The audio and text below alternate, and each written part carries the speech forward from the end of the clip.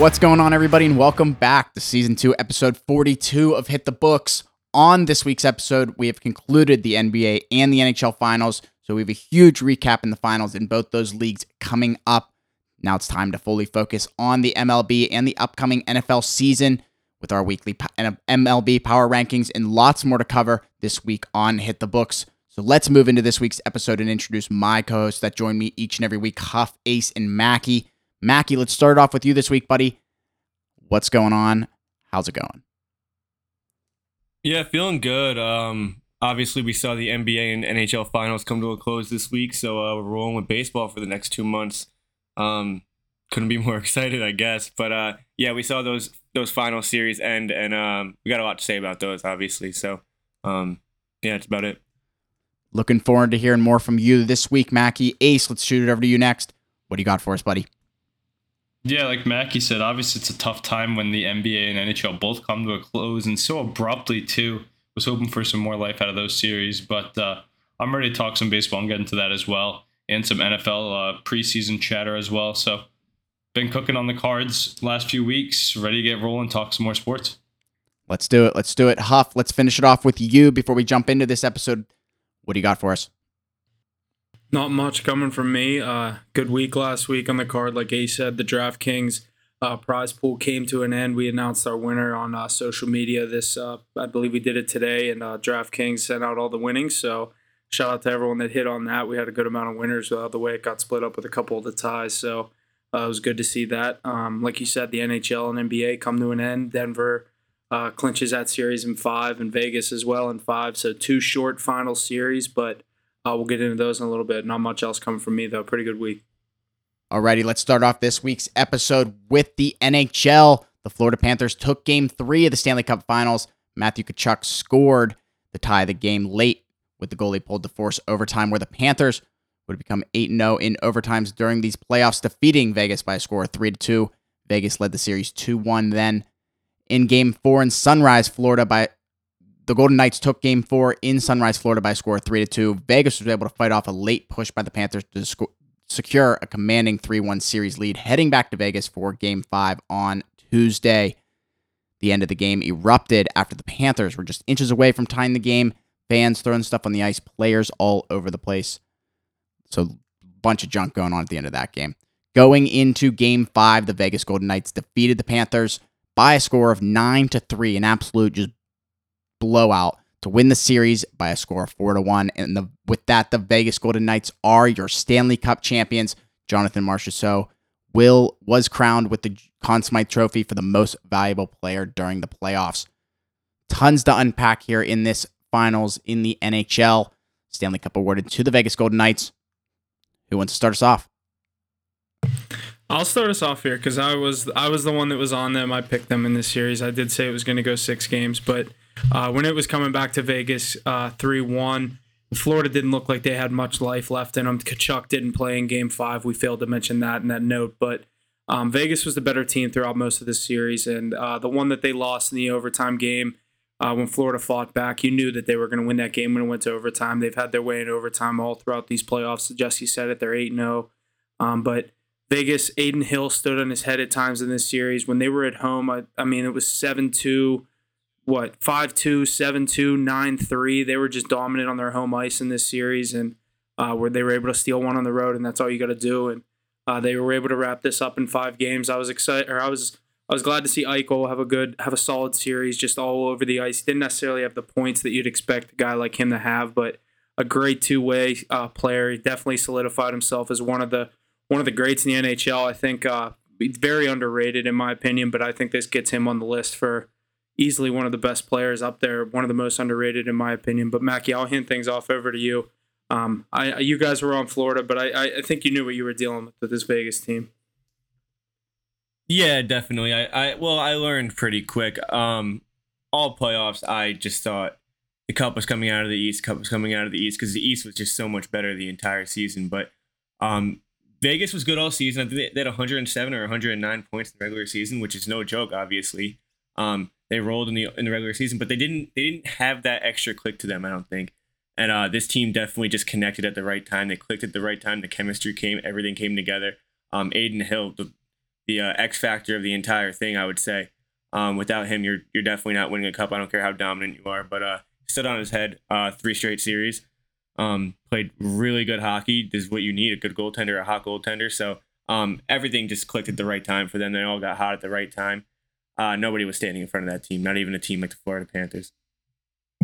Yeah, and like Aiden Hill, you're not wrong. I'm surprised by the way he played this whole run, honestly, stepping in there as like the 4th goalie in my mind for the Vegas Golden Knights. I don't know about you guys, but he really slammed the door shut and came up with some highlight reel saves that I didn't expect him to see. Were the zeros there this series? No, but he didn't need them because of how good that offense was, how good that team was in front of him. Huff, what do you got about that? The thing I saw about Aiden Hill today was, or last night during the game, I think he was 10-4. I forget what his ending record was. I can't remember if they were showing the stat during the game or after the game, but he's the first goalie in NHL history to win that many games in that short amount of games, and not play a game in the first round. Yeah, that's crazy. I mean, we talked about that series Obviously, too. that's kind of confusing the way I said it, but he was like something like he's 10-4 and he didn't play in the first round. He's the first goalie to ever have that many wins in 14 games or 15 games or something like that. Yeah, it was 11-4 off quickest to do. So it was during the game, and last night counted as the 11th win. Right. I don't know, but Jack Eichel himself, with Marchessault playing the way he did, it's hard not to give him the Conn Smythe, especially over 4 straight playoff series, because Eichel was kind of, I wouldn't say invisible the first 2 rounds, but he wasn't who he should have been. But those last 2 series, especially that last one right there, Eichel was really turning it up a notch, and he was showing everyone what all the hype was really about with him being a 2nd overall pick, being right behind McDavid his entire life. Well, he just proved that he can get a cup before him, and that's big. Getting a cup in the NHL is huge. It's definitely not the easiest thing to do. You can't do it alone. So, being a huge role. I was so glad for how things worked out for him. Get out of Buffalo. He didn't like the situation he was in there. They didn't treat him good. They weren't letting him get the surgery he wanted to get. He was able to find a team that he wanted to go to, and they wanted him. It was a mutual kind of thing. They wanted to move forward, and Vegas was supportive with him to go get that surgery that he wanted, because it wasn't like something that was super common. It was like a neck or a back surgery. I don't really remember, but he was on McAfee telling McAfee about the surgery and stuff. But I mean, to go from, you absolutely hate the situation that you're in, and like you said, you're just compared to McDavid because you're number 2 behind him, and McDavid's setting all these records and doing these things, and Eichel's been on the IR for all these years and comes in for a year's first full season with Vegas and gets the job done. And like you said, in a role where he might not have had the most points, and he might not have, had the most goals and been the guy lighting the lamp in the final series where everyone has the lights are the brightest and everyone's watching. But I mean, the season that he had, like you said, and the playoffs that he had, I was really happy to see that. I wanted to see him get the Conn Smythe that cap it all off, but like you said, Marchessault had a hell of a playoffs as well. It could have went to Stone, Eichel, or Marchessault. I mean, I just think all 3 of them are so good, and that just shows you the depth that they had. It wasn't really one guy; it was 3 guys, and then it was the rest of their depth players. Everything else. That's the reason they got it done. Yeah. Yeah, if you gave it to Stone, I'd say that's kind of biased to the last game, in my opinion. Don't get me wrong, an incredible playoffs, but I think it was more between Eichel, Marchessault, and Aiden Hill. But in games like that, when you're winning 7-2, 5-2, 9-3, it's hard to give it to the goalie when the offense is just absolutely rolling like that. The goalie could let up 6, 7, and he still won. And he didn't play in the first round. So, exactly. It's tough to give it to Aiden Hill in that situation, but I'll tell you what. He didn't play in a series that they won in 5 games. You know what I mean? Like, they dominated without him. Yeah, exactly. But I'll tell you what, Eichel gave up a fight for that Conn Smythe towards the end of that series, towards the end of this playoff run. He definitely turned it up a notch and showed what he can do. I really like Eichel. What he did on the first goal last night, I thought that was a frozen puck. I mean, most guys, like every hockey coach says, play till the whistle. It's literally under Bobrovsky. He just pokes at it, comes right out, bang, back of the net. I think it was Haig that put it in. Dude, they just wanted it so bad. I've never seen a team buzz like that, turn it up a notch like that in the playoffs. Could you imagine winning a Stanley Cup at home in Vegas? Like, you don't even need to go to Vegas. You're already fucking there. The only thing about it though is that like all those fans, I feel like they're not passionate. Like they're fake fans, dude. Like they're not passionate fans. They're there them. for the they're all like, come on. Like it's not like winning a cup in Pittsburgh or even New York. I can't even imagine what it would be like being in the Garden for a Stanley Cup. But I mean, obviously it's dope. They're going crazy and shit. But you just see people in the stands. I know what you mean. I know what you mean. Just kind of clapping, like, "Yay, we won!" Like, no, like that's crazy. They don't understand. It's like they've been so good. Last year was the first. I mean, they missed the playoffs last year, but like they've been so good in their existence. Like they don't understand what it's like to be bad for 6-7 years in a row. Or like, I mean, our teams, even Aces, like the Bruins, Bruins, Penguins, Rangers, we've all been relevant for our entire lifetime. Like we really don't know what it's like to be truly like bad. I'm not like. We're all kind of getting to that point where at least me and Ace are, where our teams are kind of aging out, and we're gonna have to start to figure this out, or we're gonna have to start to accept that, you know, like these teams, like they change fast, and like you said with Vegas, like they haven't really had to deal with like the suffering, or like they've had some bad playoff losses, like they lost to the Caps in their first year in the Cup in 5 games. I guess that wasn't their best performance, but like no one expected them to win a Cup. I mean, we heard their owner say, make the playoffs by year 3 and win a Cup by year 6, and lost in the Cup year 1 and won a Cup in year 6. So, yeah, 6 years into their organization, they've been to 3 conference finals. So that's about two Cup finals. Yeah, 2 Cup finals, a Cup, and 3 conference finals. They go to the Cup final. They go to the Cup final 1 out of every 3 years, basically. Yeah. 2 out of 6. They've been there. It's pretty. You know, bring a team to Vegas. Looks good. It is cool that all these teams are going to Vegas. It's them winning just shows like the MLB with Oakland and like the Raiders, them moving there. Like, oh, this can be a sports town. Like obviously, like Mackie said, like you said about the fans, and like they're not really real fans, but like because they haven't had a team. But like I don't know, those could all be people that were like rooting for LA teams, or like, you know what I mean, all these random teams because they never had a team. But I don't know. Obviously, hockey's different. I don't think hockey was very big in Las Vegas until they got there and were like we said, had the success that they had. But I don't know. Ace, was there anything else you wanted to add on about this? Yeah, I mean, I think I saw one shirt that really caught the tune of that whole Vegas crowd, and it was like, the team I didn't know I needed, or something like that. Something like the team I didn't know I needed. The sport I didn't know I needed, and the team I didn't know I needed to love, or something like that. Yeah, something like that.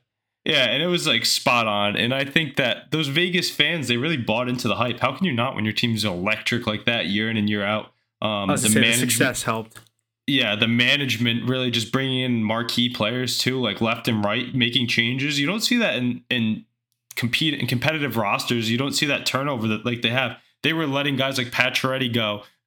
Those are like great players, and they built the team they knew they needed, and Bruce Cassidy fell right into their laps. Perfect spot for him, and you could see it was electric there. Always put on a show. That's probably my favorite reason to watch the Knights. Honestly, I should have just really been more realistic than optimistic and known that these Vegas Golden Knights were a better team. But I bought into the hype that Mackie was alluding to earlier, that the East was a gauntlet. But I should have seen that it's the fraudulent Leafs, the Eastern Conference Finals Hurricanes, who don't know how to win when they get there. And, I mean, tough break with Tkachuk going down, especially playing that. You guys saw Game 4 with the injury as well.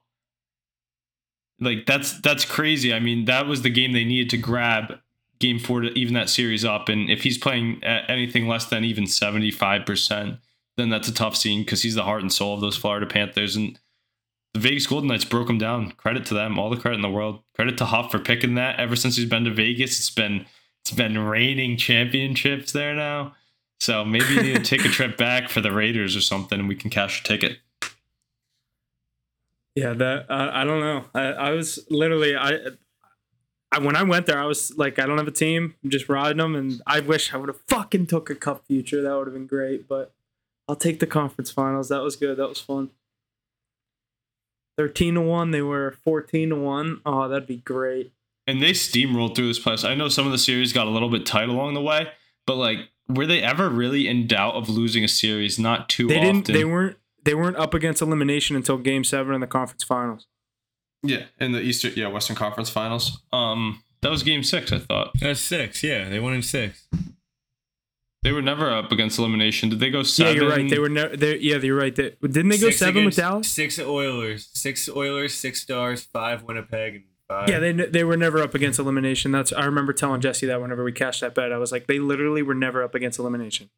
Yeah, and you got to love that on your side. Just playing great hockey and never really trailing in games either. That was the other thing. The outliers in series was always when they would blow somebody else out. If they were losing, it was a close match either way. And those goaltenders... They didn't lose too many games these playoffs, like he said. Jets in 5. That one game they had to lose to the Jets was when I just so happened to fucking nuke them. And then the rest of the series, I mean, they just dominate them, and I kind of avoided them because I was pissed. But yeah, I don't know, it's tough. Dude, but after that game, I actually remember I was like, yeah, I think Winnipeg wins the series.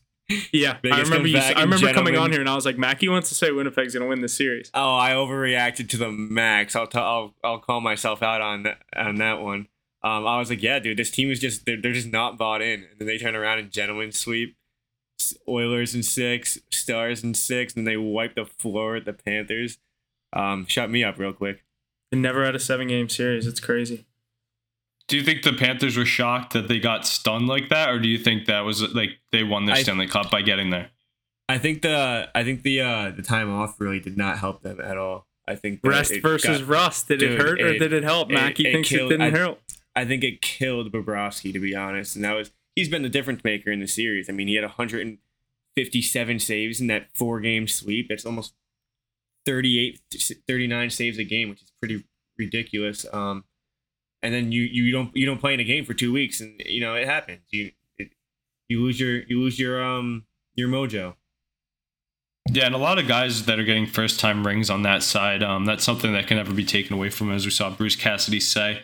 So you gotta love to see that. Guys like very deserving of it. Eichel, that's hype to see. I mean, he's the man. But you got guys throughout that lineup: Carlson, Marchessault, Stone, Pietrangelo grabs another one. A lot of these big... Jonathan Quick adds another Stanley Cup to his resume. That's kind of nuts. Can we talk about Jonathan Quick lifting the cup before Aiden Hill and... Was it Marchessault? He literally touched the cup before the Conn Smythe winner. Yeah, that's respect to the vet, though. No. It wasn't Marchessault. Who was it? I'll figure out who it was. But Quick was like... They're passing the cup around. I'm laying in bed watching them pass the cup around, and next thing I know, Jonathan Quick's like the 6th person. He was like right after the original group to all lift it. I was like, what the fuck? I was like, Jonathan Quick's been there for 9 months. It's not like he doesn't have a cup either. Like you're a vet. Cool. You already have a cup. You've already done this. Yeah, you've done this 2 times, dude. Yeah, they've definitely looked to him in the locker room though, and he got looked for his Quick advice lifted and the cup his before leadership. Eichel and Aiden Hill. Before Aiden Hill is pretty crazy. I think Aiden Hill should be like 2nd. Give it to Mark Stone. But not even though. They let the original, as soon as Stone lifted it, he's the captain. Stone did his thing, and he handed it off to every player that has been there since the team was expansion. Carlson, Marchessault, Riley Smith was 2nd. Riley Smith, what a dog. Braden McNabb. Yeah. Alec Martinez. Nah, he's been there since 2017. Makes sense, because the last time he scored a relevant Stanley Cup goal was the game winner over the Rangers. Killed your Rangers, Mackie. Fuck you wasn't guys. Wasn't it year to the day that he put it in the back of the net the other night as well? I think I saw that online somewhere. I think it was June 13th. That was yesterday. I don't know. That was one of the best. If he talked last night, that's sick. History. He did talk last night. What'd you say, Huff? That was one of the best goal calls in NHL history. That's so hype. The LA Kings double goal overtime. Instant gloves off. Instant. Yeah, it's just Lundqvist probably had 55 saves against Quick's 17. Frame that picture of Lundqvist laying on the ice, put it in the Louvre. That was that series was equivalent to this series, except Lundqvist stood on his head and made every game a game. Except there's more relevant. I mean, literally, this series, they mopped the floor with them. 9-3 in the decisive Stanley Cup game. You just don't see stuff like that. Not gonna That's lie, a bad Thursday night football game. It's a terrible last game to the NHL season too. Nobody wants to see a 9-3 Stanley Cup win. What? No, was it 4-0 before the? Or no, it was 2-1. But that was 2-1, 5-1 2-1, and then they scored. So they scored the first 2 in a minute and a 6-1 half. at the end of the second. Yeah, and that's what I'm saying. 3 and 4 in a minute and a half. In a minute and a half as well. They were partying in the locker room in the second intermission. Yeah, they already had the champagne ready. That's crazy. They, I mean, they let up imagine two quick ones, and you could tell they got scared. They were like, "All right, guys, we got to score 2 fucking goals, and then we literally have it. We can't blow this." What do you think the morale is of the locker room, though, when Matthew Tkachuk isn't dressed for the game? You see him in street clothes before this Game 5 in Vegas, where you've gotten pumped already. Panthers were dead. They were dead from the start of that game. I don't think they really had anything going. They came out a little quick. I'd say the first 2-3 minutes they were buzzing a little, but the second it was 1-0. 5.5 minutes in, it was kind of just like the air was taken out of everything out of them, and they popped another one 2-0. And you're sitting on away ice in Vegas, nonetheless, and it's 2-0 already, and this team's been dominating you as it is. I just think the confidence was not there for them. I think they knew it was pretty much over.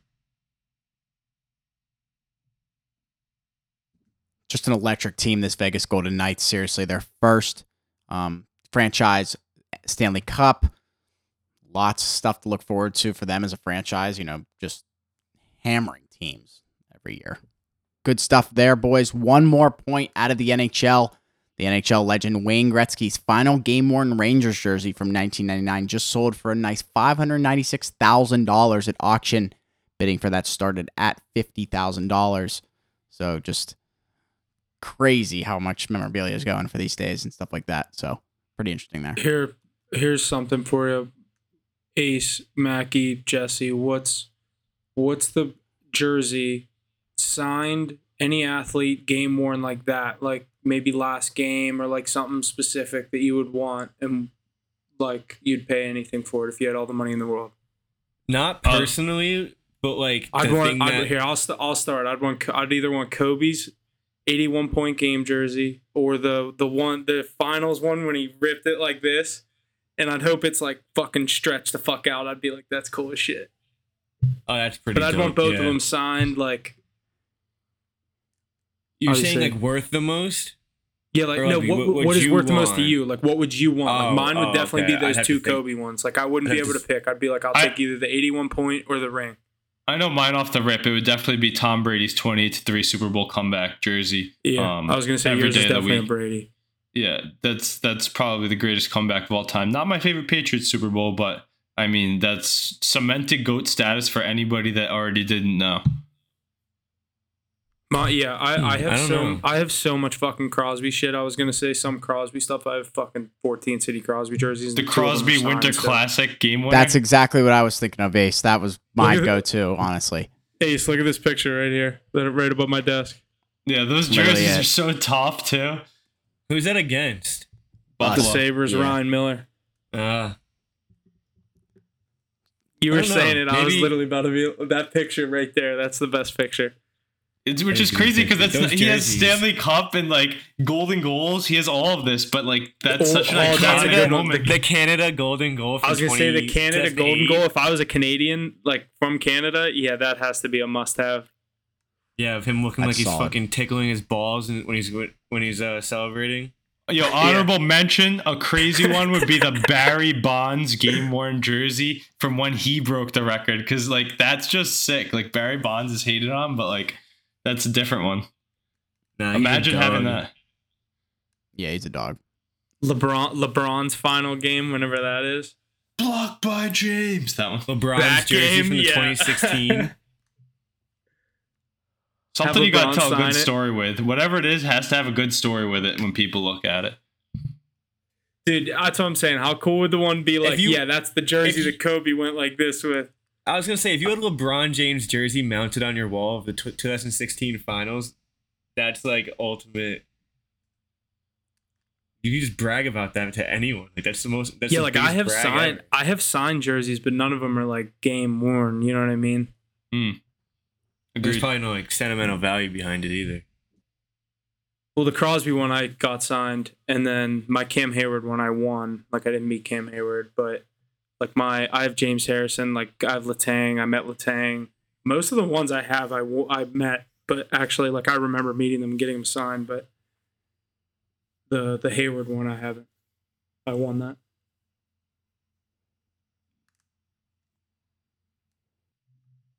Yeah, the game worn, that'd be tough though.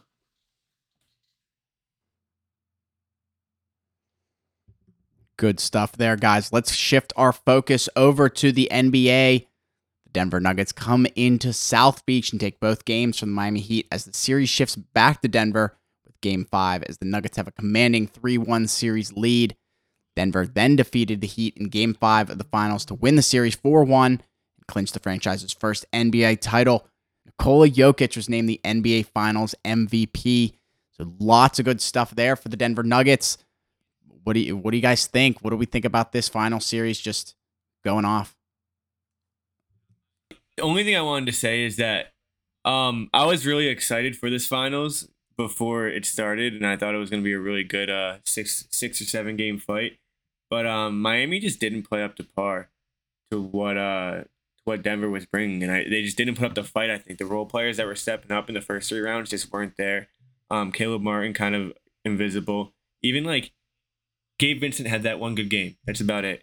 Max Strus didn't really step up. None of the role players that got them to where they were, and with Jimmy being a little injured as well, they just didn't do enough. Bam obviously getting babied down low by Jokic. Not much you can do about that, but the role players got to step up in games like those. And that's why it was a pretty much cakewalk 4-1 series win. Can I just say one thing? This is like a radio off the rip tape, but can we just say it now that this series over?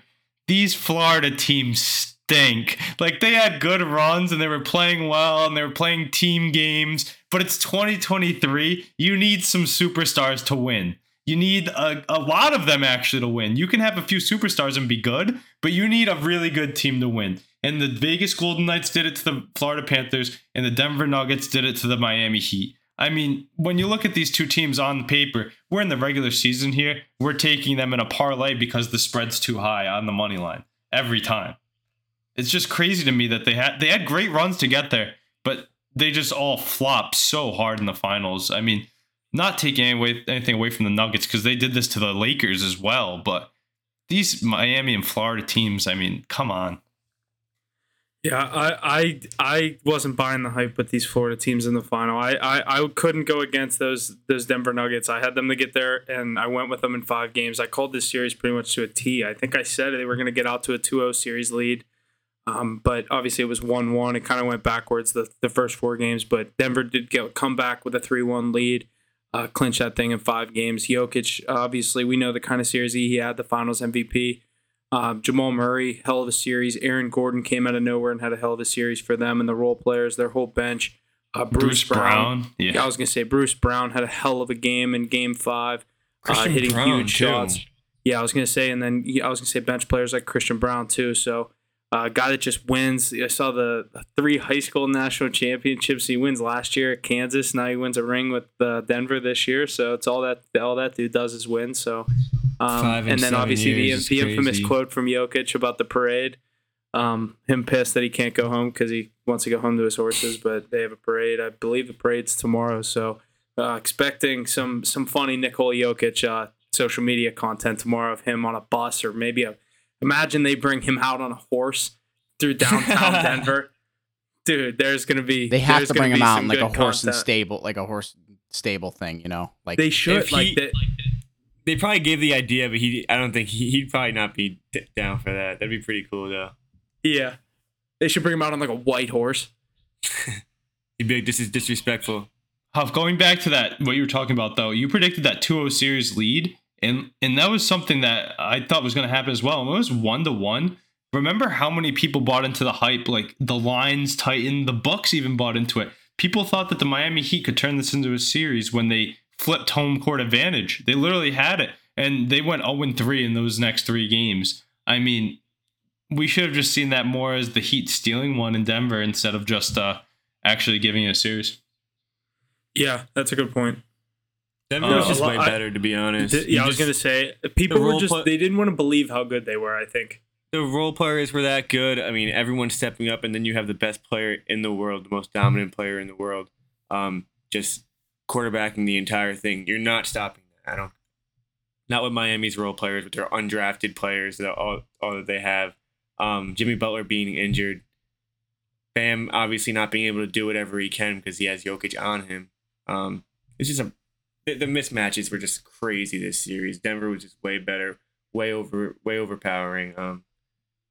Yeah, it was good. I bought it.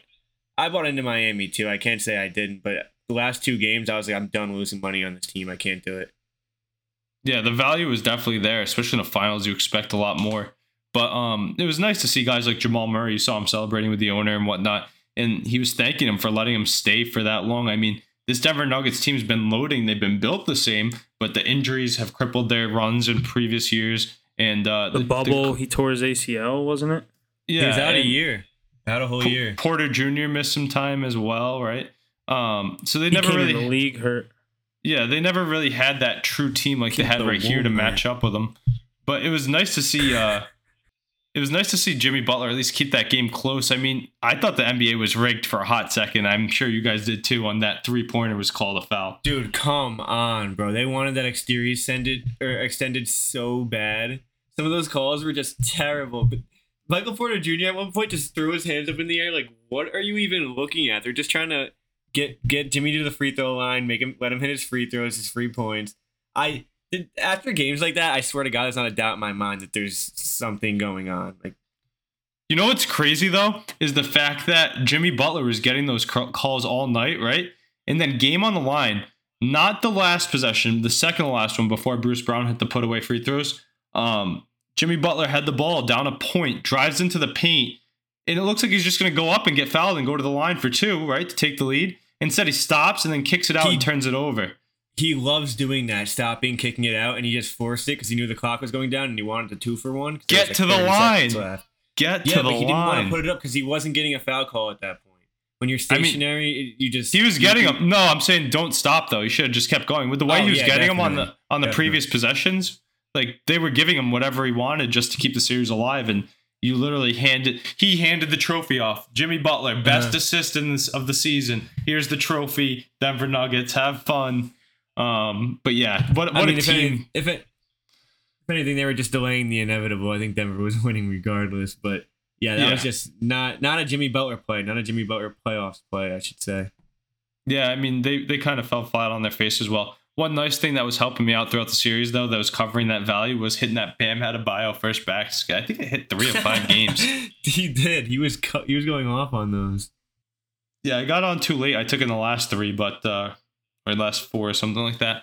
But the value, I think it was only like plus 400 in the last one. I took him in game 4 when he was 650, but I took it with the money line, so it didn't hit. Yep, I remember that parlay you had. Yeah, it was like $20. That was crazy, but the Jimmy 30 points. Of course, he gets 28 and misses like 6 free throws. I'm like, of course. And then we get another finals trophy going to the West now with Denver taking over another Florida team like the Panthers and Heat both going down. I mean, the powerhouses, they had a great run here, the Nuggets. They swept the Lakers and LeBron James, let's not forget that, in the conference finals before taking care of the Heat. Who else did they beat on this run? Suns. The Suns, a good Suns team too. Nuggets went through the Timberwolves, the Suns, and then the Timberwolves for the first round. Yeah, that's a good run though. Those are good teams they had to go through. I mean, no slouches, especially the Suns. That was a lot of people's pick to win it this year. Not seed wise, because it was like they beat an 8, 4, 7, 8. You're not wrong. But like you're looking at LeBron and the Lakers, a Miami Heat team that's been there 3 times in the last 4 years, and the Suns, who obviously we know who the Suns are. Kevin Durant, Ja Morant, LeBron James, Jimmy Butler. They're just naming players. I thought he was too.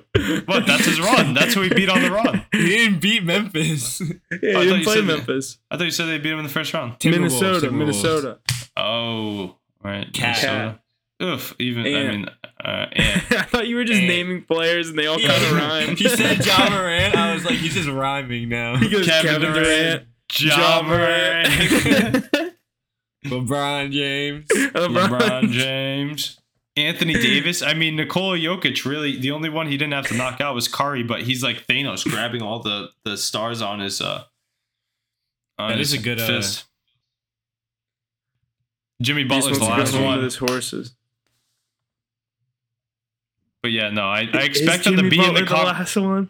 How much more in the conversation are they going to be like year in and year out?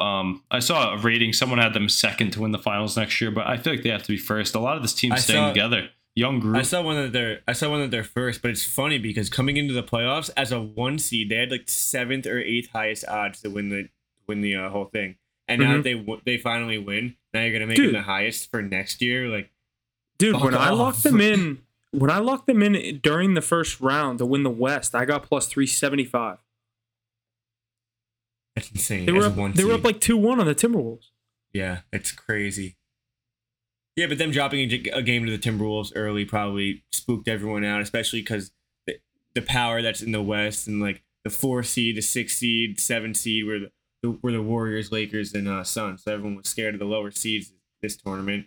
Meanwhile, the other side, the 8 seed comes out, and in the West, the 1 seed powerhouse Nuggets find a way to get out of that. Same exact thing in the NHL. Yeah, it is. Wow, Western Conference 1 seed versus the Eastern Conference 8 seed. That is really weird. Same exact series happened. The 1 seed 1 and 5.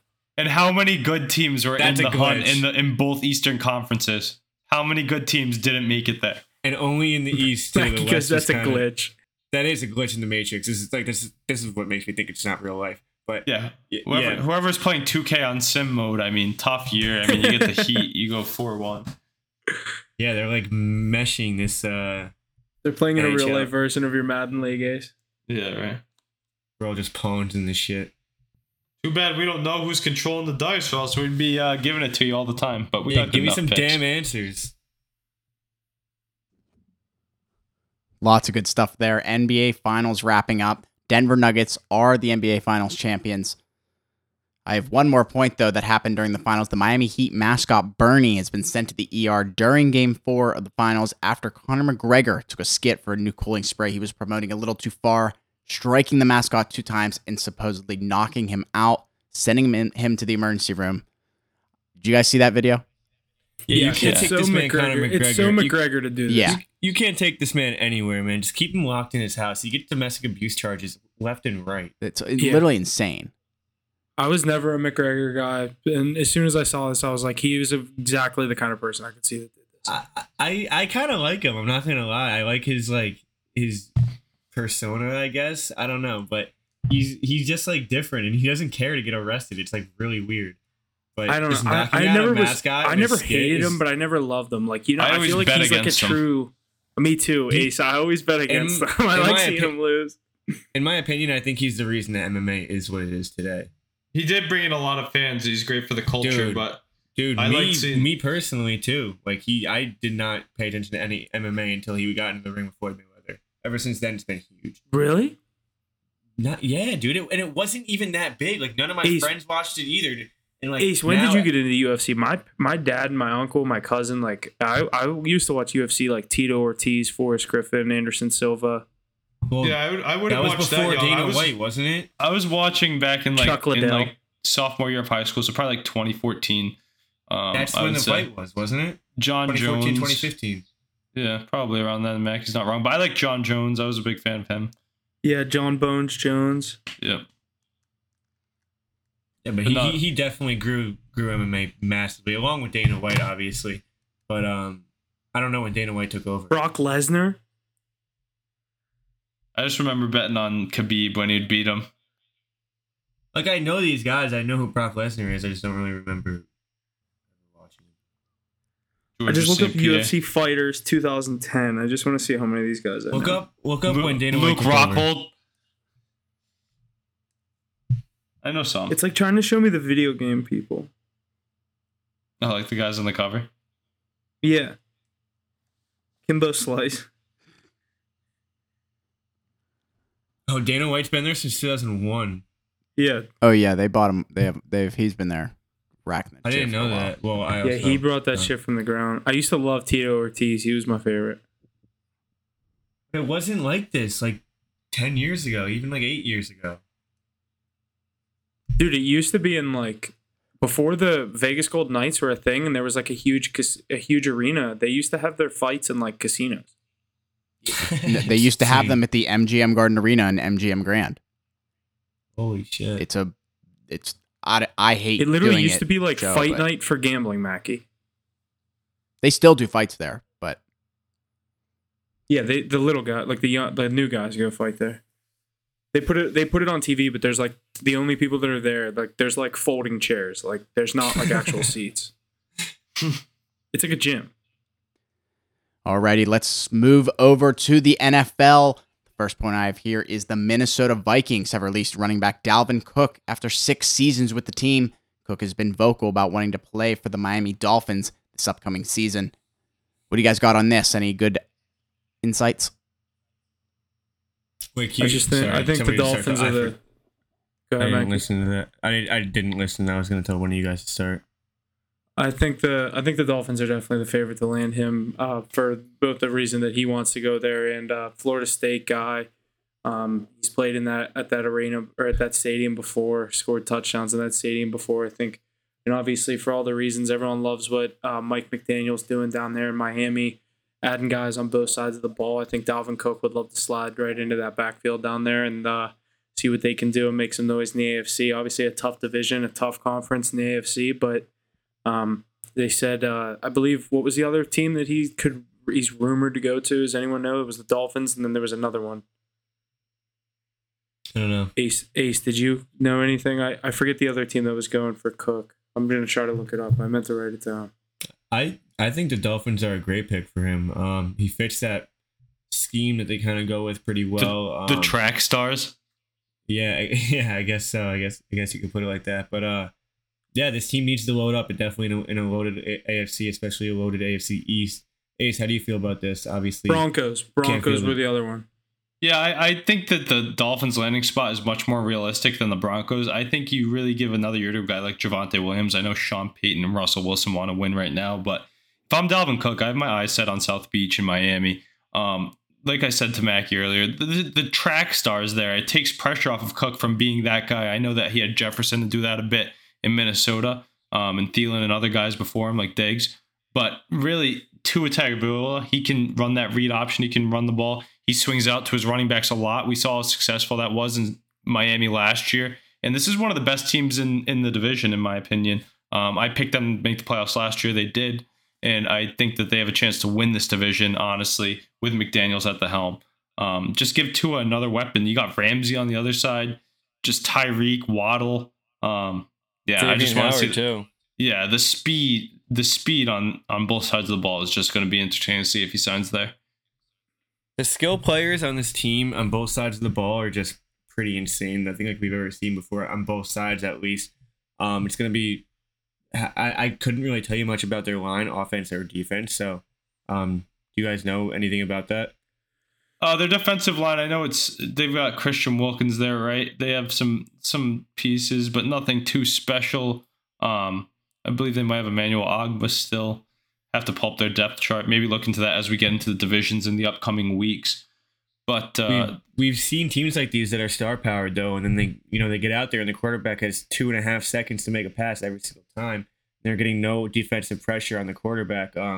We've seen things like this not work out before. So star players are nice, skill players are great, but the line's really where I feel like you win football games. Yeah, you're not wrong. Raekwon Davis is another one guy. We were forgetting Ace. Emmanuel Ogg, but Jalen Phillips, the guy that drafted. I mean, like you said, they have a good D-line. Oh, yeah, Bradley Chubb, that trade. They brought him at the deadline last year. They do have Bradley Chubb. But still, the game's won in the trenches. Obviously, their O-line's not anything perfect, but let's not jump the gun and say Cook's going there just yet. It adds another wild card into the mix. We're already waiting on Zeke. We're already waiting on D-Hop. Now, when do we think Dalvin Cook's going to sign? I hope these guys just ink with a team soon, but it's getting crazy out there in the NFL right now. I feel like everyone's waiting on D-Hop at this point. Dude, Ace, if you're an NFL veteran, 6-7 years in the league, you know you're a starter on any team you're going to go to, like Dalvin Cook or DeAndre Hopkins, you're waiting until after training camp to take the $16 million.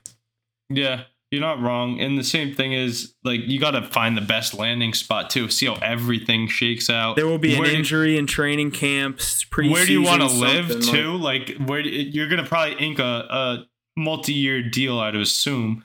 So you got to figure out where you're going to relocate to as well. A lot of factors go into it. So I agree, but I'm just impatient. Like, come on, somebody sign somewhere. Do something. As the fan, we want it now. But yeah, I'm definitely I as the player, I definitely see why they wait. It's to drive the supply and demand up. It's like, oh, now someone's hurt. Now you need a running back. Who you signs wanted first? to before. Who Now signs you first? need D-Hop, Zeke, or Cook? I think Cook. I think D-Hop. I think D-Hop as well. He's the most active, at least most public about it. It's kind of like when KD was like, everyone's like, where's KD going? Nobody's making trades. Nobody's doing anything until KD signed with the Sun or got traded to the Suns. And then all the players were tweeting like, finally, like now we can get moved and shit, and like things can happen. Obviously, another point as we're going to get to in our NFL notes, but maybe they need someone like Dalvin Cook to reset that running back market. If he can get that bag, it might shake everything out for everybody else. You've seen a lot of grumblings from guys like Saquon Barkley, Derrick Henry, who else out there? Zeke, Lenny, Cook. A lot of guys are still waiting to find teams. I saw a list of it the other day. They want to form like some running back union, huh? But yeah, they want their own union. Yeah, but I don't see that as a true option. I just think one guy needs to get paid kind of soon, fairly soon, and then it'll set the market for everybody else. But who's going to spend on a running back? Remember what we said? Henry was their chance a couple years ago. Remember what we said? You don't need a star, highly paid running back to win a Super Bowl. Look at the last few winners. But boy, would I take Dalvin Cook in my offense. The Cleveland Browns have unveiled their new logo for the upcoming season. It is a bulldog, and the winning logo is option number 2 in the final round of the Browns fan vote and was created by Houston Mark, a designer who sought to create a logo that displayed the intensity and passion of the fan base while including several symbols that highlight the history of both the franchise and Cleveland. The logo will be predominantly displayed in future merchandise and other team use. So I haven't seen anything of that being on the jersey or like on the helmet, or anything like that, but I don't think it's ever going to be on the helmet. No. I think they're always going to have the classic, ugly, just plain orange helmet. Right. No, they have to keep that helmet. That's so iconic, but I could see it on a patch on a shoulder or something like that. Definitely coaches on the sidelines wrapping it for sure. Like, is it going to be their new official logo instead of the orange helmet? I think it's going to be the helmet. I would agree. It'll always be the helmet. I would agree. Yeah, it's like, especially with a lot of teams like you've seen the NFL open up the jersey requirements. I think that took effect last season, right? Or is it the last season? Yeah, a lot of teams going to their throwbacks. You could see the Browns institute this on some type of alternate, but I think it's really just going to be on gear, and sideline gear, fan gear. I'm laughing at you said a designer who sought to create a logo that displayed the intensity and passion of the fan base. What about the football team? It's the logo for a football team. Why are we worried about what the fan base is representing? I agree. Because that fan base has been through a lot. They deserve it. It's also you're playing for the fan base. That's where the money comes from, kind of. They had an 0-16 right. parade less than a decade ago. I mean, you got to keep your fans around somehow after having this much trauma. So Yeah. you got to think of the fans. Huff, you said it. I mean, if this is just going on merchandise, just aim it at the fans. Yeah. At least they're public about it. The other thing is, though, you could see this on the field. Logo on the field would be pretty cool as well. Maybe, didn't they have the elf at center field last year? Definitely replace that. Dude, Brownie the elf is classic. Huff loves the elf. I think you're the only one. Yeah, Huff's like, don't talk shit about that. All I know is he's probably not mad because his bumblebees go running down that field and put up a bunch of points. Except for that one time in the playoffs more recently. I was gonna say my recent history that I like to bring up is Antonio Brown kicking that fucking punter right in the face. Ugh, legendary. Yeah, that was just. Was that before or after the Vontaze Burfict hit where he got CTE? That was before. That was when he was AB. He was untouchable at that point. He kicked it in the face. I don't even think he got thrown out of the game. I just remember Myles Garrett and Mason Rudolph too. That's a good one. That was something. Truly. Yeah. Yeah, those pesky Browns. Oh, I was having this debate the other day. Now that we're just on the Browns real quick. I was having this debate the other day about the AFC North coming in the season. People love putting so much expectations on this team that never does anything. More so than the Jets. I guess I get the Jets hype because of Aaron Rodgers and whatnot. But like this Browns team, like what? I expect more out of Deshaun Watson. I know he'll be better with a full offseason, but they're going to be in the floor of that division no matter what. I think the Steelers are a solid team. People disrespected Kenny Pickett. I was having this debate literally last night. I'm not that high on him. You can pull my clips from last year saying I'd bet against him because of Kenny Pickett. but I think he's good enough, and that defense is so elite. Great coach. They're going to finish third in the division and push for a wild card spot. I think the Browns are going to be in the cellar, per usual. Pass funnel defense wide open, and Deshaun Watson is not even close to what he once was. I agree. It'll Not be necessarily interesting about to the see. Steelers are getting third in the division, but the rest of it, yeah. I don't necessarily. That's a tough division. Two really good. It's so hard. superpowers. It's like I think the everyone in the Browns division are a goes little- 1-1 against each other. I think the Browns. Yeah, but are a I little think this something. Browns you team could- might be worse than expected. I know that people have high expectations. Yeah, except for us against the Browns, but everyone sweeps the Browns. Yeah, I don't think I have no faith in this Browns team, and that's not even being a biased Steelers fan. They still have guys like Garrett and like I don't know. They just People like Chubb- the Zadarius Smith move, bring him off the edge. I don't. They had Jadeveon Clowney in that spot recent It years didn't ago, work. and it didn't work. Their pass defense is terrible. I know they have JOK that they brought in the linebacker over the middle. He's pretty good, but this offense like is him. still stagnant. They have an old, aging Amari Cooper who's playing well, but he's aging. They don't have any other weapons on the outside. Donovan Peoples-Jones, yeah, he plays well, but he's nothing to worry about. And I know they have Nick Chubb, one of the best in the league, but they don't even use him the right way. I mean, Watson looked like a shell of himself last year, and they're going to need big improvement if they want to make any noise. Who do you think has a better? Who do you think has a better bounce back year? Deshaun Watson, Russell Wilson. Russell Wilson. I like Sean I Not Payton. even think- close. I think Deshaun. I don't. I think you guys are crazy for this. You don't think Deshaun's going to be good at all? I mean, yeah. He gets to play the You're coming in Ravens, with- Bengals, and Steelers defense twice. That's not fun. They're in the two hardest Yeah, I divisions. mean- Ross gets to play the Chiefs, the Chargers, and the Raiders. I think just Russ has a don't- better chance. I don't think Denver's that good. I don't think the team around. I think the Browns around Deshaun Watson is better than Denver around. Why, Ace? Why do you think the Browns are so bad? No, well, I just think I've been hearing too much hype about them. I guarantee you, they have a. I'll say they have a winning record this year. I think they have at least 9 wins. Oh, I don't think so at all. And they fumbled the bag with I think better there's a teams. scenario. I think there's a scenario where we could see every single team in the AFC North with a winning record. No. I think it's a tight division, but I don't think it's as good as people think it is. They do have a light schedule this year. But going back to that Broncos Why? versus Who- Browns talk, I think that if I'm a quarterback, I would much rather have the Broncos supporting cast than the Browns. I would too. Javonte Williams, Cortland Sutton, Jerry Tim Jeudy. Patrick, Jerry Jeudy. Okay. KJ What's- Hamler, Alberto. KJ. I mean, now you're just naming players, but The Browns would kill. Wide have receiver him. one against wide receiver one. You're taking Amari Cooper over Cortland Sutton. Nick Chubb think? over. I Yeah, don't know. 100%. Give me No. the give me the numbers. Look give at me the the Broncos too over the Browns too. Well, we're also forgetting who the Browns got. They have Elijah Moore. They brought him in. That was a good move. He still hasn't proven himself in the league too much yet, but he could be dynamic. The Browns have the are better not running a back. bad team. You Broncos guys have are the really better over- receivers. Mac, You're take this back overlooking to that. your trenches talk from earlier. This is one thing that really got me about the Browns. Remember when they were supposed to win the Super Bowl that year after they made the playoffs or whatever, and like Baker was going to be hyped and they fell flat on his face? They had that O-line that was all world and they were all in the Pro Bowl. I think that O-line is so overrated. They played terrible last year, and that's so important. The D-line, besides Myles Garrett, he's the only one getting pressure. And guys like Denzel Ward, Greedy Williams, and who's that safety there? Grant Delpit aren't living up to expectations, in my opinion. Yeah, I think it's a situation where you can obviously look at it either way. I'm a little higher on this team than you are. I don't know. I just think they have a little more potential than you're giving them. I think Deshaun Watson's gonna have a really good season.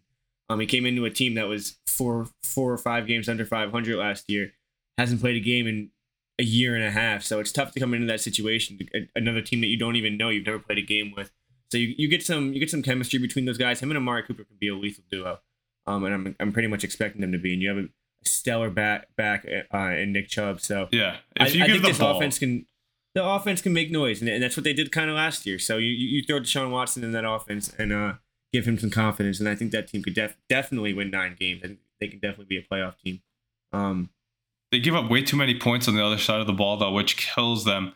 If they can give the ball to Nick Chubb 30 to 35 times a game, they don't commit to that, which is insane to me. If you do that, they'd win so many more games, but they do not commit to Nick Chubb. Maybe releasing Kareem Hunt would help that, but I don't know. if you remember my talk about Russell Wilson, I thought he played poorly because he doesn't train in the offseason anymore. And I think he's going to this year after a bad year last year. Like, was Deshaun Watson not even with like a personal coach or anything? Because what surprised me the most was his athleticism. Was his athleticism though? Like remember how fast he was on the Texans? Yeah. Did he lose that? Is it going to come back? His feet back. I mean, you don't lose that though. What are you working on?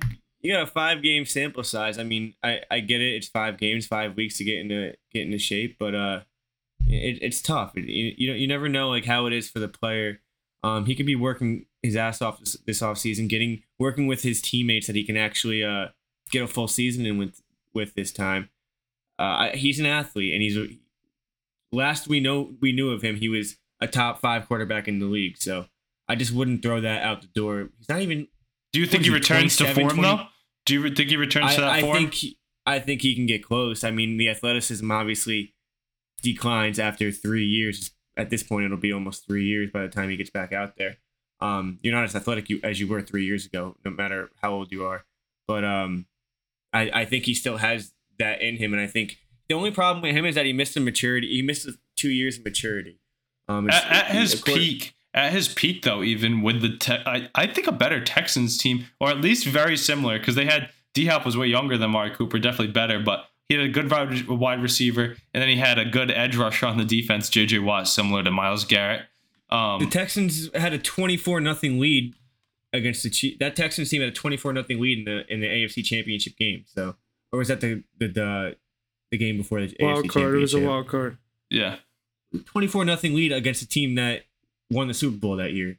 So, they were good. They were, in my opinion, they were better than this Browns team is. Yeah, definitely. But that's saying a lot. That Houston team was definitely top caliber.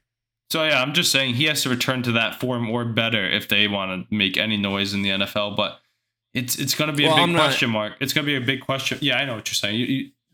I'm expecting 9 wins. I'm not saying they could contend exactly for the 7th seed.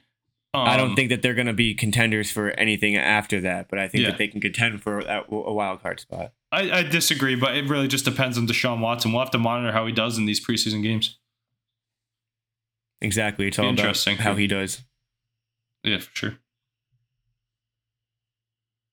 Alrighty, let's jump forward to the MLB after we finished up there in the NFL. Let's go over our power rankings for this week. At number 5, we have the Texas Rangers. At number 4, the Arizona Diamondbacks. Number 3, the Baltimore Orioles. Number 2, the Atlanta Braves. And still sticking at number 1, the Tampa Bay Rays. Solid effort there for all those teams coming into this week. What do we see happening this week, boys, going into our next power ranking? Just these Braves and Diamondbacks don't seem to lose. Braves are on fire. Just won a doubleheader today. Diamondbacks kind of got spanked last night, but they've definitely, I think they're 8-2 in their last 10. They're on fire, best team in the NL right now. So, it's very top heavy. Top 5 teams I think are pretty self-explanatory, and after that you obviously have like Astros, Yankees, Dodgers sitting right outside. But I don't think either of them have even a case to be in the top 5. I think this is a pivotal series here for the Phillies and Diamondbacks. Not for the Diamondbacks. They just need to get out of this one. They played like weird baseball. But this could be a turning point in the Phillies season where they really start to turn it up and be that team they're supposed to be. Feel good about beating one of the first place teams in the league at the current. But yeah, great to see the D-backs there. Orioles and Rays leading in that tough AL East, so you got to give them the nod. Yankees right there with them too. I'm excited to see these Marlins. I hope they can keep pushing along. My boy Yuri Perez is going to get sent down, sadly, as that inning limit restriction comes along for him, the 20-year-old down in South Florida. But they're getting Trevor Rogers back, so they'll be good. Dodgers, they could bounce back up as well. So a lot of good baseball teams going on. Huff, I don't know what you think about these rankings. I love this Baltimore team. I really like it. It's a team that I look at their odds every single time they're playing. They've been underdogs still consistently in most of their games, and not as much at home lately, but a lot of these road games, they're underdogs, and they're picking up wins on the road. They've been on fire lately. That's a team I've been riding. And then you said it, the Braves and obviously the Rays up there at 1. They've been there since we started releasing these. And the Diamondbacks pretty much the surprise of the season so far. We've seen what Corbin Carroll's done for them, and Texas Rangers a little bit slipping, and obviously we know what happened with DeGrom getting the season-ending Tommy John surgery. We talked about that, so that's going to affect them a little bit going down the road. But I feel like they still have a really good lineup to stick around and get them their wins that they need. But yeah, this Baltimore team, that's one team I've been riding, and they're really fun to watch. But like you said, the Astros, Yankees, Dodgers, all sitting right outside there, and they're all teams that'll be there in October, or you know what I mean, September, October. Yeah, those are the contenders, those three you just mentioned, and I'm eager to see which between the Rangers and Diamondbacks are pretenders. But that a long season ahead of us, and we'll see who hangs around by that All-Star break, because that's when you can see moves that really push a team to get to that final run, kind of like the Royals did a few years ago. Even if you're a pretender or whatnot, you can really catch fire. So pivotal month here before this All-Star break coming up for a lot of these teams.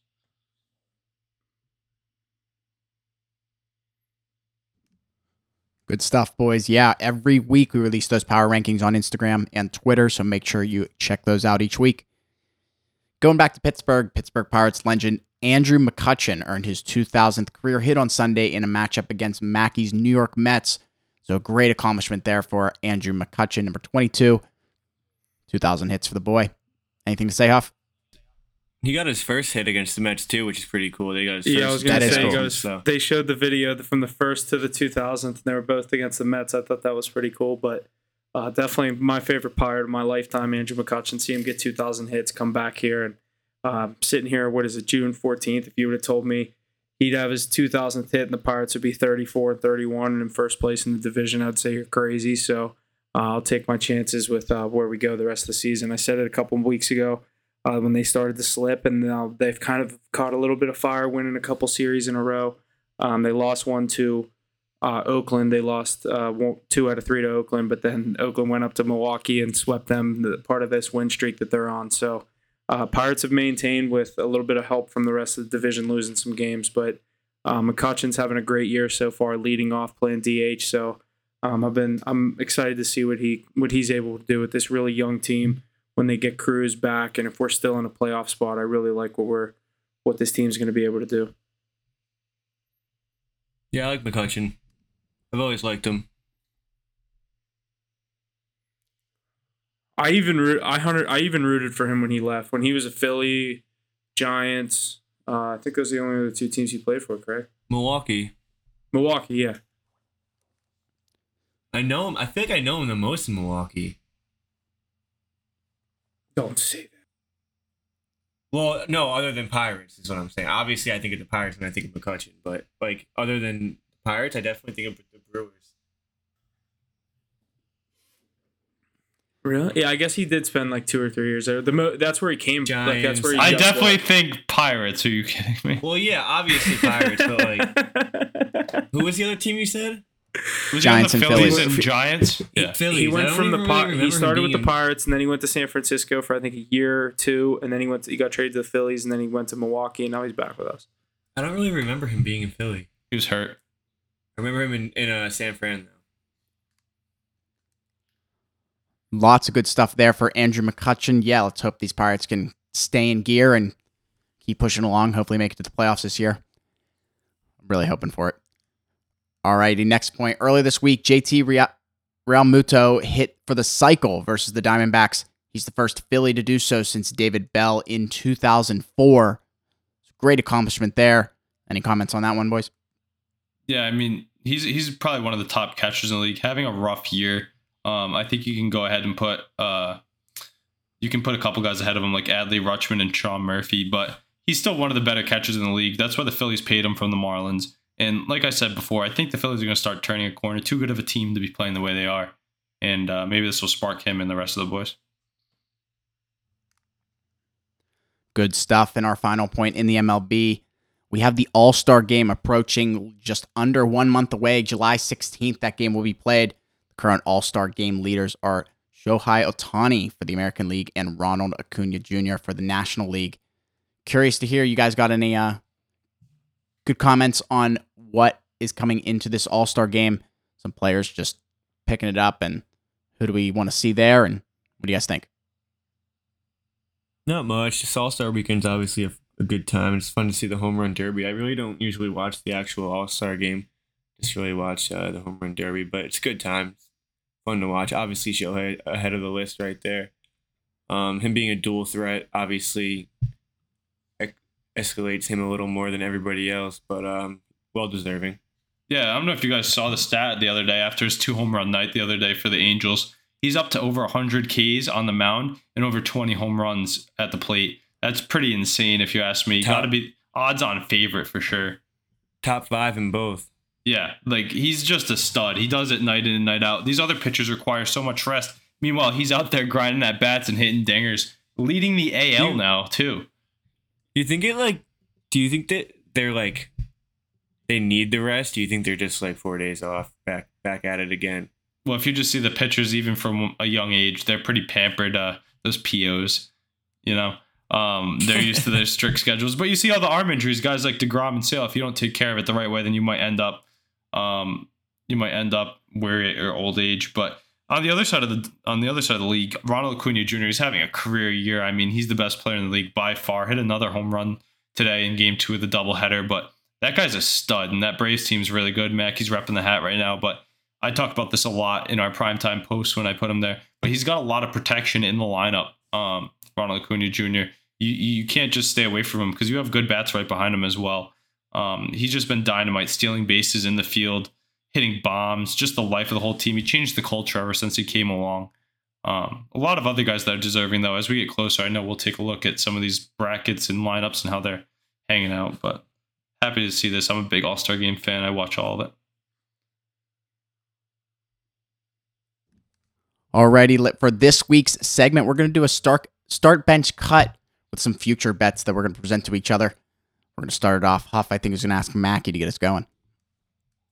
Yeah, and these are no specific, not necessarily anything I like or Mackie likes, just trying to present 3 things and trying to see which way he would go. I know one of them is one of his teams, so I think maybe going to have a little bit of bias there, but he's a realistic fan, so we'll have to see. So the first one, Mackie, obviously, I'll tell you all 3, and then you make your decision. So I have the Rays to win the AL at plus 240, the Bengals to win the Super Bowl at plus 1,000, or Dallas Cowboys to win the NFC East at plus 175. Ooh. I wanted to give you one long odds. All right, so I'm gonna have to cut the Rays just because, baseball is so streaky. Anybody can go on a streak, and it's a 162 game season. I don't want to overreact with them. It'll be 65, 70 games into the season, so I gotta cut that one. I'm gonna sit the Dallas Cowboys at plus 175 to win the division. So there is a curse in the NFC East that you can't win back to back, and obviously it's got to be between Dallas and the Eagles this year. But the Eagles are so good, and I'll say this to anybody. I tell Beal all the time, the Eagles are good, dude. They're a top 4, top 5 team in the league, and Dallas just isn't. I think they kind of dropped off a little from last year, so obviously love my boys, but no, I'm gonna bench them, and then I'm gonna start Bengals to win the Super Bowl just because, dude, Joey Burrow can go out there and go on a playoff run whenever he wants, and that team is built for it. They've been there before. They know what they're dealing with, and the odds on plus 1,000. You gotta love it. You probably could find 1,100 or maybe a little better, maybe a little worse. Who knows on all these? I mean, it's a tough AFC to get through. Obviously, a tough path, but dude, Joey Burrow is good, and you want one of the best quarterbacks in the league, top 2 in my opinion, to get you there. Yeah, I think that's exactly how I would have done that. All right, Ace. 76ers to win the Eastern Conference at plus 600. Yankees to win the division at plus 550. And what was my other one? Probably the Bills. It was NFL. Fuck, what was it? I think it had something to do with the Patriots. Oh yeah, Pats to win the division at plus 800. So we got Yankees plus... I already know. This is an easy answer for me. I'll go right off the rip for you. I know what you said. I'll go Yankees to win the division. I was looking at that myself. I don't know if they can catch the Rays because they're on fire, but I like that value for a good team. Second one, I'm going to bench the Patriots to win the division at plus 800, and I'm going to cut the 76ers to win the East at plus 600. Not too big on that team at all. I think there's a lot better teams in the Eastern Conference. The Milwaukee Bucks and the Boston Celtics you always have to worry about, and then there's a lot of other teams that are coming up as well. But yeah, the Patriots, great value too to put on the bench, plus 800 in a NFC East that has a lot of question marks. I mean, Rodgers in his first year, Tua, can he stay healthy? And the Bills, Stephon Diggs drama and the heartbreak that teams just do. I think I've talked about the demise of that one going as well. But I think the Yankees got to have the best spot there. Start them for sure. You said plus 550. That's crazy. It's only June. I mean, how many games are they realistically back? We got to assume that these Rays cool off a bit. Yeah, we have to assume these Rays cool off a bit. And we have those Yankees creeping up our leaderboard week in and week out. So I could see that definitely happening. But some good odds nonetheless. I like those picks, Mackie. So for Jesse, I got 3 right here. They're all at plus odds. Some a bit safer than others. So I'm eager to see. This one's tough too because you're a Steelers fan. But I still like this. So we'll go with the Ravens to win the division at plus 275. We'll go with Shohei Ohtani to lead the MLB in home runs at plus 350. And we will go with the Houston Astros to win the American League West at plus 100. What's Shohei at right now? How many home runs? I think it's like 21 or 22. Yeah, I think you said. Is he in the lead? In the AL. Yeah, he is. Because Judge and Alonso are right there, but they're both injured. Dude, I might take that. Yeah, it's a good odds. Go ahead, Jesse. Yeah, I like that one. I'm going to start Ohtani to lead in home runs at the end of the season. And then there's good value on both of those too. Mackey's like, I could bet those. I'm cutting the Ravens. I don't know. That's They're going to be good, but they're going to be good, but I don't know. Like, are they going to? You said win the division, correct? Correct. Oh, What were the odds? Plus 275. What was the other one? The Astros to win their division in baseball, the AL West at plus 100. And I don't hate that either. I mean, there's some value there for sure. Oh, yeah, yours is hard. That's tough. Those last two get me because yes, the Ravens are going to be pretty darn good. I think they're going to be all right this season, right? But like, the Bengals are plus 100 to win division. I low-key want higher odds on the Ravens personally. I want 3 to 1 or higher. I think I would go same as you, to be honest. I would do that just because I'd want a little more juice on the Ravens. I'd want like 325 or higher. Shop that one around. Too tough of a division. Ace, that was good. That was really, really good. I got you. All right. I want a little different with mine, in my opinion, but you ready, Huff? Yeah. Browns under 9.5 wins. Vegas to win the cup next year plus 1,300, same as it was when we were looking at it. Mm-hmm. And then Broncos over 8.5 wins.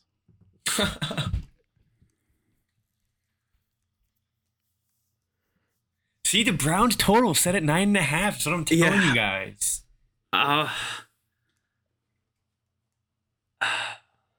Mac, you did say 9 wins.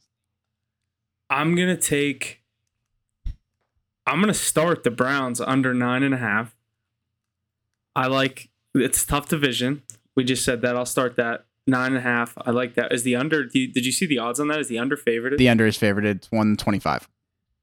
Yeah, I felt like it would be.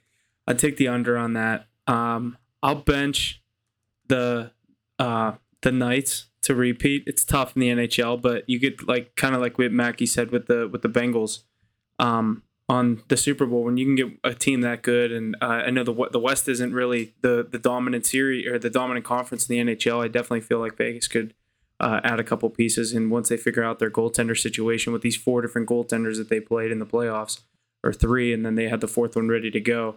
I definitely could see Vegas there at the end of the season next year. And then as much as I love Russ, I am gonna cut the Broncos over 8.5 wins. I just feel like it's a tough division when you're playing Pat Mahomes twice a year, when you're playing Herbert twice a year, when you're playing. I know this. We don't really know what's going on with Vegas, but still a tough division and kind of a new look Broncos team with Sean Payton. I'd probably sit the Broncos over 8.5 wins. I think the only right Or answer cut there it, is cut it. Sorry. I think the only right answer there is to start Browns under 9.5, just with the value there. But that's good. That was a good. Those are three. Huff, good picks. if your boy Ross doesn't get over 8.5 wins this year, is he done? I'd probably bench Denver over 8.5. I was thinking that too, but 13-1, like kind of the thing I said, like the West isn't, you know what I mean? Like they're definitely the favorite to come out of the West next year again. It's so hard to. I mean, you have the Avalanche who are going to step back up. You have the Oilers. Chicago's getting probably bedarded. be good again. I think Chicago's got a few years, but I just don't think it's so hard to two-peat in.